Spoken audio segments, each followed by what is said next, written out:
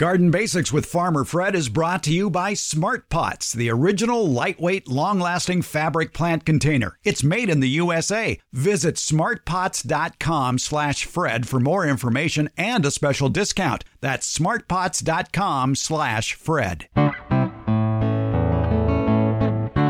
Welcome to the Garden Basics with Farmer Fred podcast. If you're just a beginning gardener or you want good gardening information, well, you've come to the right spot.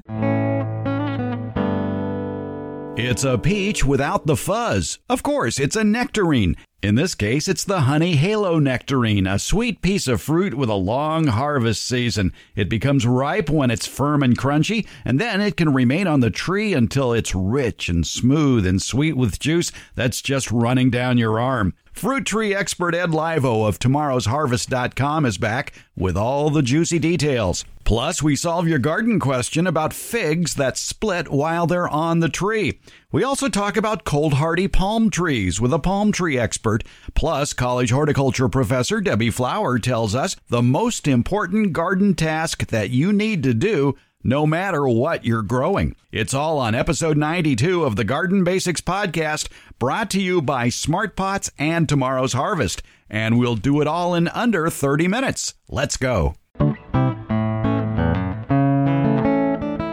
Here's a quick tip from our favorite retired college horticultural professor, Debbie Flower. She mentioned this on an episode in which we were talking about potatoes, but took some scenic bypasses in looking for problems with plants. And she seemed, shall we say, very insistent that this is what you should be doing in the garden, and that is spend time with your plants. Is that true? Absolutely. If I could give people just one piece of advice to have a successful garden, it would be to walk around their garden every day. Get your favorite drink, whatever, put your gloppy shoes on, and go out and walk around the garden and see what's going on. That's how you find the pest problem. That's how you find the thing that needs to be harvested, the thing that needs to be pruned, the thing that has fallen down, that the animals at night have knocked over. Whatever the issue is, you don't see that unless you go out and walk through your garden. And why have a garden if you're not going to visit it? So visit your garden on a daily basis, and you will have a much healthier, happier garden, and you'll be healthier and happier too.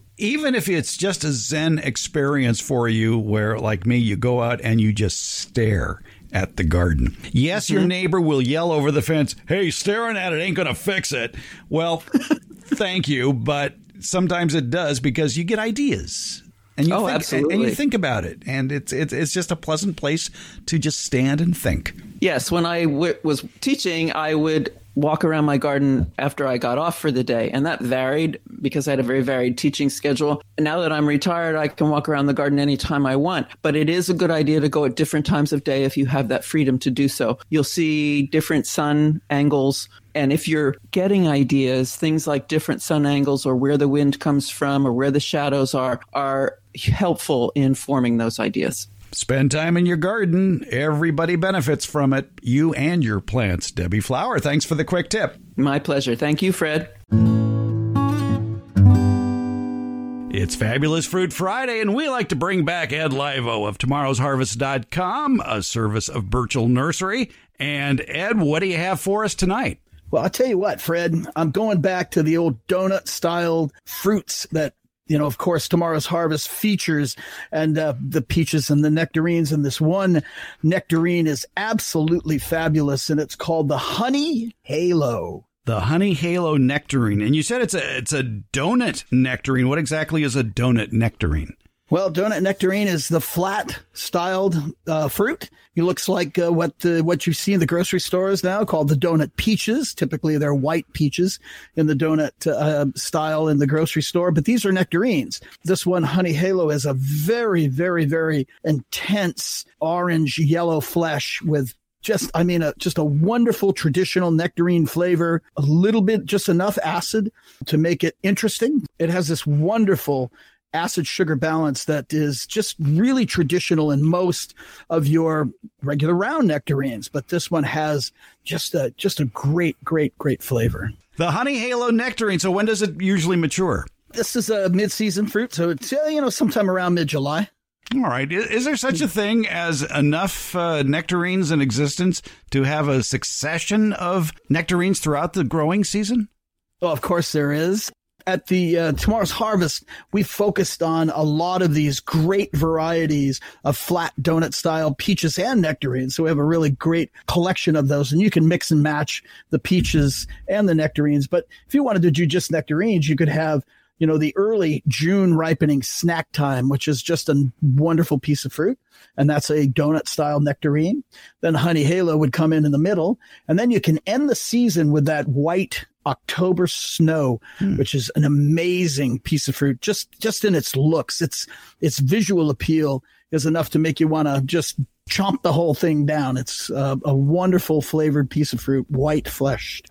So, I mean, just those simple ones right there would give you fruit literally from June to September. And which USDA zones would these grow in? Nectarines typically are, I would say, on a stretch, 6, but typically I think they're like 7 to 9. All right. Typically. So the Sun Belt, basically. Yeah, the Sun Belt. Nectarines are not as widely adaptable as peaches. There's a few varieties of nectarines that have some outreach. Maricrest is probably one of the most well-known. Fantasia, probably one of the most popular. Those that can, they sometimes can do well in the right location and into Zone 5, but they're limited for nectarines. And my apologies to all of you living in Zone 7 that are not in the Sun Belt. I see you, Atlantic Coast. Yeah. And the Atlantic Coast, of course, has its own challenges, and nectarines can even be a little bit, tougher to grow there as well. So there's a few. Most of the varieties of stone fruit that you grew today, one of the things that you want to do is try to keep them low, prune them low so that you can cover them and you can, offer different types of means of protecting them against cold, against, when they bloom early, you can protect the blossoms and or particular pests or diseases that may be prevalent. You can actually cover them and help to ward off those pests or diseases. So size control on your fruit trees in the home garden or allow you to impart barrier techniques covering your trees and actually get you more consistent cropping. So in the case of the Honey Halo nectarine, a tree that would normally get, 15 to 18 feet tall, you could keep it easily at 7 feet tall. Oh, easily. Yeah. I usually recommend, go for 6 to 10, somewhere in that range, 6 to 10 feet, so that you can keep the tree somewhere down where you can pick it while standing on the ground. And I know that people, will say, well, I have deer in my area and, deer eat everything. But it's funny, if you can keep them down and bush them and keep them in check both width-wise and height-wise, it's real easy to just fence them then. And then when the plant tends to grow through the fence, allow the deer come in and prune the outside of the fence and keep them in check inside the fence area. We had done those experiments years ago and, watched the deer come in and help us prune inside these little, I would call them a tube of fencing that we'd put around our fruit trees in deer-prone areas. But the fruit trees were nice and low, and all you have to do is just leave one end open, and so that you can just take we used to use just wire and just twist the fence together, twist off the wire, spread it apart, go in, pick your fruit, put it back together, you're done. Honey Halo nectarine, the beauty of visiting the website tomorrowsharvest.com is you're going to find out more information about the Honey Halo nectarine, but you're also going to find out which nurseries near you offer the tree for sale. And if a store doesn't have it, you can order it online from tomorrowsharvest.com. That's the truth. The donut peaches and nectarines are selling incredibly well this year, as is all fruit trees. I can't tell you if there's a bad or tree fruit variety that isn't doing well this year. Fruit just has hit this real high level of popularity that I don't think I've ever seen before in my career. We talk about size control, backyard orchards having trees maybe 6 to 8 feet apart and only 6 to 8 feet tall. You can put a lot more fruit trees in a backyard now than you used to. Those practices are now becoming more and more standard for home gardeners. But I got to tell you, and I'm sure you're aware of this, when you go on to all the different, popular blogs and websites and things like that, I think there's still this this lack of connection of a lot of people that are even writers that are writing on the topic, that really they haven't made the connection of the importance of size control and recommending size control, and understanding that, pruning in the summertime is absolutely a size control technique, specifically, and it benefits, of all the people it benefits the novice gardener most of all. Prune in the summertime, you're never going to make a mistake in terms of how you prune your tree. Not only that, but the fact of the matter is you're still going to get plenty of fruit off that 6-foot tree. That's the question that pops in their minds first is, I won't have as much fruit as I want. How much fruit do you need? No, you're so right, Fred. I mean, we did those tests back on the 40-inch Center as a plum, that I grew for almost 15 years. And we averaged on a 40-inch tall Center as a plum, we averaged at least 50 to 100 pieces of fruit a year. And we also did some, little makeshift tests on how many, Center as a plums does the average pet family of 4 eat. Okay. Nowhere near 50. It's not.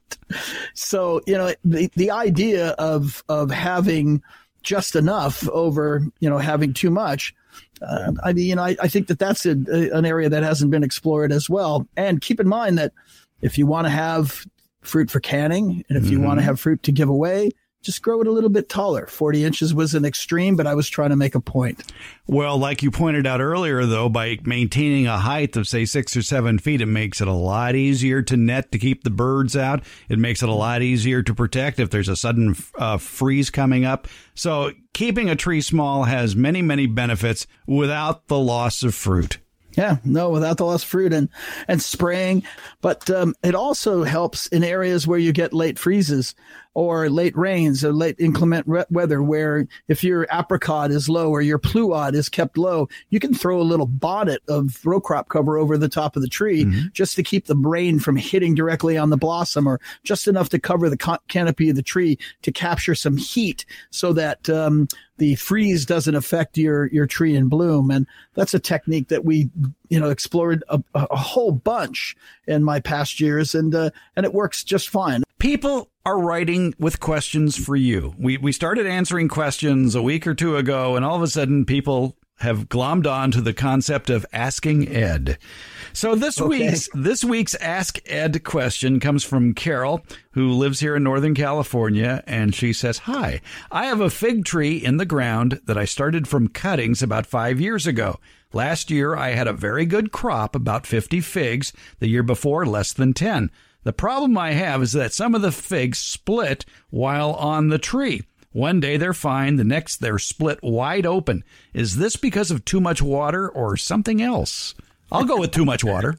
Yeah. Cracking figs is actually, has a couple of different causes. Definitely moisture, is going to be probably one of the most common ones.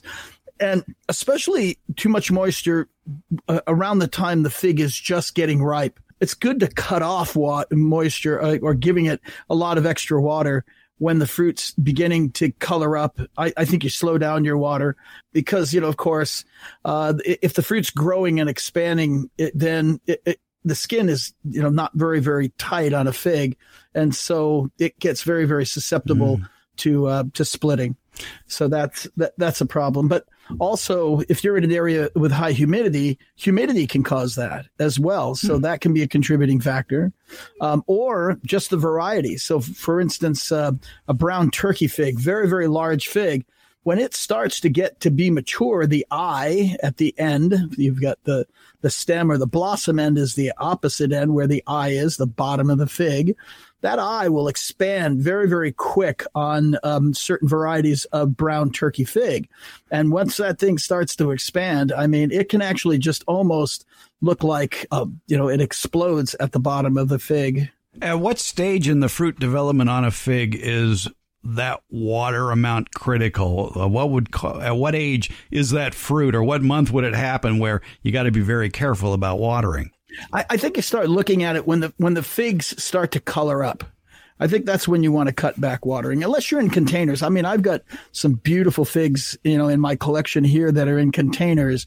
Some of them are quite old. And in the containers, you really have to keep the water on them all the time. That's one thing. But in the ground, once they start to size and start to show a little color, that's when you want to back off the water. You don't want to be heavy on the water then.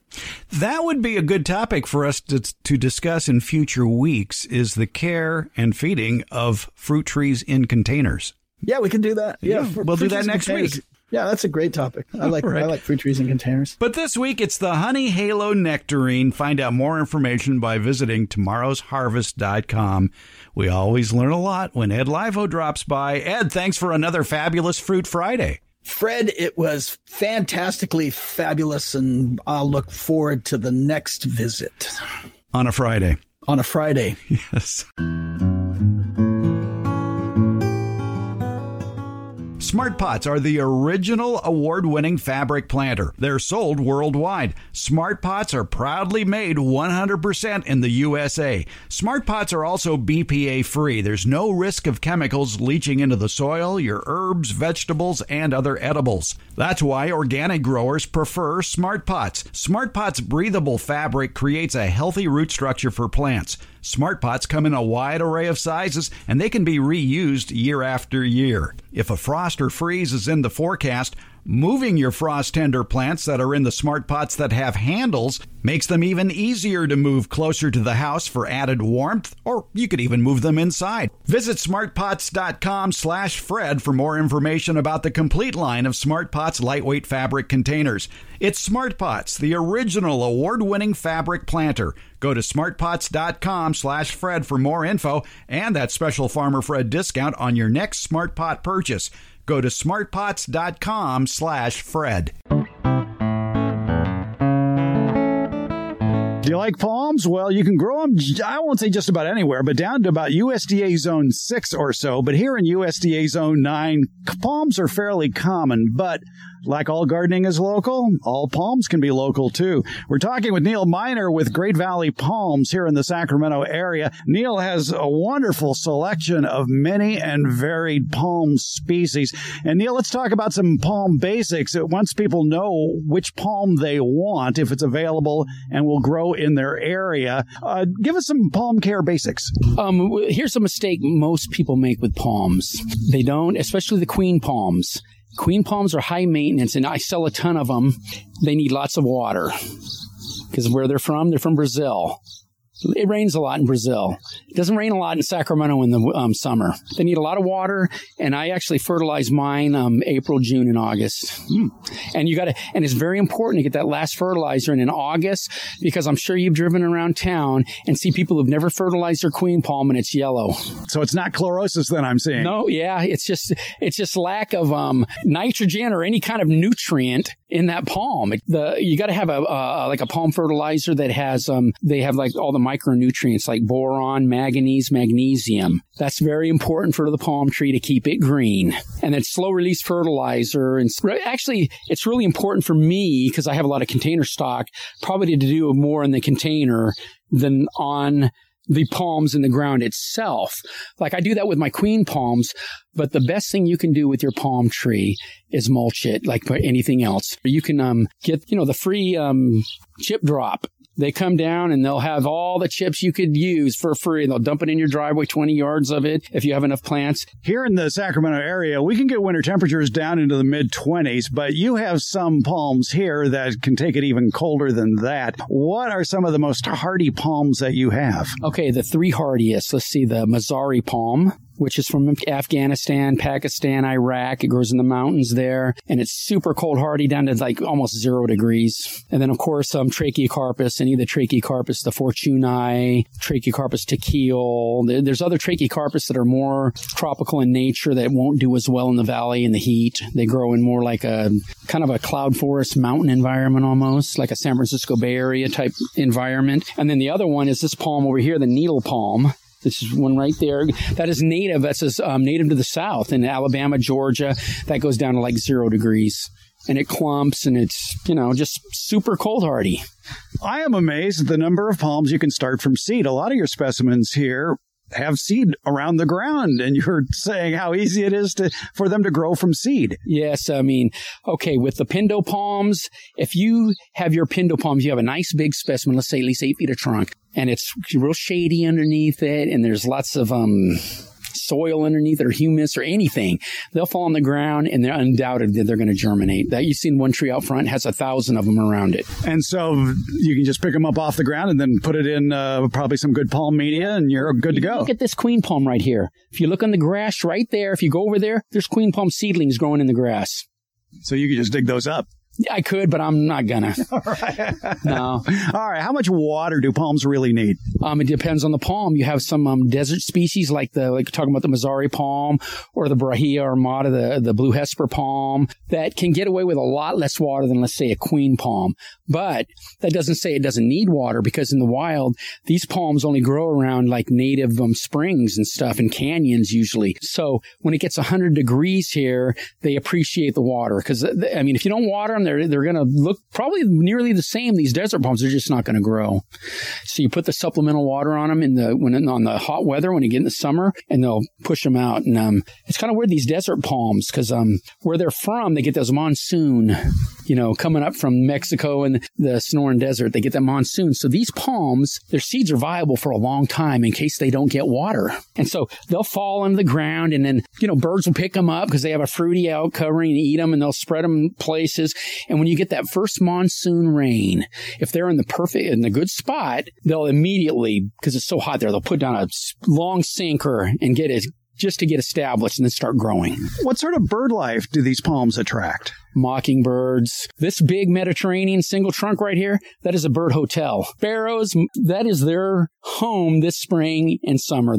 They have babies there, nothing can get at them there, like the crows can't get them. They just get deep in there, and it's real spiny, and the bigger birds like the scrub jays can't get in there and get their eggs and their little nestlings. So the sparrows like that. That's like a hotel for them right there. One more question. If, and I get this question a lot, people want to plant a palm next to a swimming pool. I think you have some thoughts about that. It matters what kind of palm.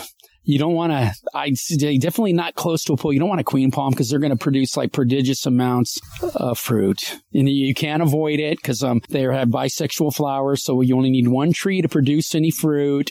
It's going to produce it. You can't get away from it. You could plant, if you know what it is, you can plant a male Canary Island date palm, because it won't produce the seeds. It'll just produce the inflorescence, and that's it. And so you won't have big seed pods dropping in your pool. That's important. Yes. Or this Bolivian mountain coconut. Perfect. It doesn't seed till it's a little bigger. And then when it gets the big seeds, they're edible. They're the size of walnuts, and they taste just like coconuts. You can eat them. And that would be hardy in zone 9, I would think. Yes. That tree right there survived 18 degrees. Oh, okay. Neil Miners with Great Valley Palms. We learned a lot. It's definitely worth investigating. Neil, thanks for your time. Oh, you're welcome. Have a great day.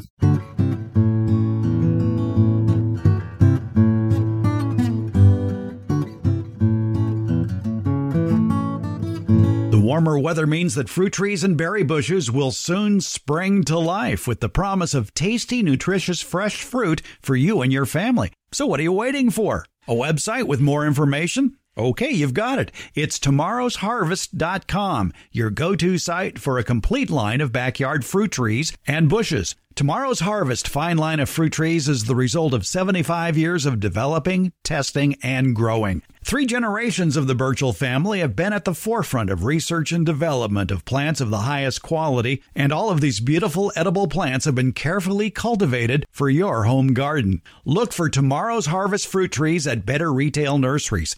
And if your favorite nursery doesn't carry any of Tomorrow's Harvest fruit, nut, and berry varieties, you can order them directly from tomorrowsharvest.com. And when you order them online, they come in plantable paper pots ready for you to stick directly in the ground, pot and all. Let the Burchell family's 3 generations of experience take root in your home orchard, landscape, and garden. Tomorrow's Harvest. It's goodness you can grow. If you want to find out more about their nutritious and delicious fruit and nut varieties, visit tomorrowsharvest.com. Debbie Flower is here with a quick tip from our favorite college horticultural professor. Well, Debbie, we just heard from Neil Miner out of Great Valley Palms, and he was talking about cold hardy palms. And one of the ones he mentioned that would be good for several USDA zones was the Trachycarpus. And I guess the common name for that would be the windmill palm. Yeah, there are actually two Trachycarpus that do well in cold zones or cooler zones of the U.S. The Trachycarpus fortunei, the windmill palm, and the Trachycarpus tequil, which I'm not familiar with at all, but the Kumoan palm. And so they can grow in zones 7B and warmer. There are some other cold-tolerant palms. One is the needle palm, or Rhapidophyllum hystrix. That one's native to the southeast U.S., so you get a U.S. native, and it can go into zones as cold as 5. Wow. Yeah. And there's also the Mazzari palm, the Nanohorps richiana for zones 6 through 11. And there's one with a real cold name, the Bismarck palm, but I don't think you can grow that in Bismarck, North Dakota. The Bismarck palm is a native of Madagascar, but can take temperatures as low as 15 degrees, though it is better suited for zones 8B and up. So there are palms for practically all of us, in at least from the middle U.S. south. To grow in our yard. And if palms are your joy, that's a wonderful thing to be able to do that. There are also some cycads. They're not related to palms, but they have some palms in their name, like the sago palm. It certainly will grow in a zone 8 and warmer. And we should point out, too, when we're saying palms, if you have the image of a tall, slender trunk with some leaves at the top that parrots fly from. Palms actually, and most of the cold tolerant palms we're talking about are rather short growing specimens. Right. And that's probably why one of the reasons that they are cold tolerant is that they can trap heat underneath them that comes out of the soil every night if they have a bigger canopy to do that. And that will protect them from several degrees of cold. Yeah. And then there are the palmettos, also known as the Sabal palms, and they can get down to I think zone 6B. Wow. And true to its name, the toughest is the dwarf palmetto. So, right. So there you go. And when we're talking dwarf, some of these specimens may only get 5-6 feet tall. Yes. And so they're more of a mounding shrub than a tree. All right. Palm tips, cold hardy palms. If you're looking for that tropical effect, some of these just might work for you. If you don't live in Bismarck, these might work for you. Anyway. Yes. Zone 5B and above. So plant them in spring, so that they get established, March, April, May, something like that. So they get a root system before undesirable weather, whether it's drought or very cold, hits. When you're transplanting, if you damage the roots, not to worry. They will regrow a whole new set of roots. It's one of the really miraculous things about palms. Just treat them really nicely for the first 2 months, I'd say, that they're in the ground. Make sure they've got moisture, they are stabilized, they won't fall over, that kind of thing. You can fertilize them in April, June, August, so late spring through the summer. Use a palm fertilizer. They do show symptoms of micronutrient deficiency if you don't use the correct fertilizer, and a palm fertilizer will have just what they need. And many of these shorter growing varieties, I would think, would be suitable for containers. Yes, almost all of them would be suitable for containers. Some of them are fast growers, some of them are slow growers, and the slow growers tend to be the ones that are better for containers. All right. But you can grow the fast ones in a container too. Cold hardy palm tips for you. Debbie, thanks so much. Oh, always a pleasure. Garden Basics comes out every Tuesday and Friday and is brought to you by Smart Pots. It's available just about anywhere, and that includes Apple Podcasts, iHeartRadio, Spotify, Stitcher, and Google Podcasts. And for Northern California gardeners, it's the Green Acres Garden Podcast with Farmer Fred. It's available also wherever you get your podcasts. Thank you for listening, subscribing, and leaving comments.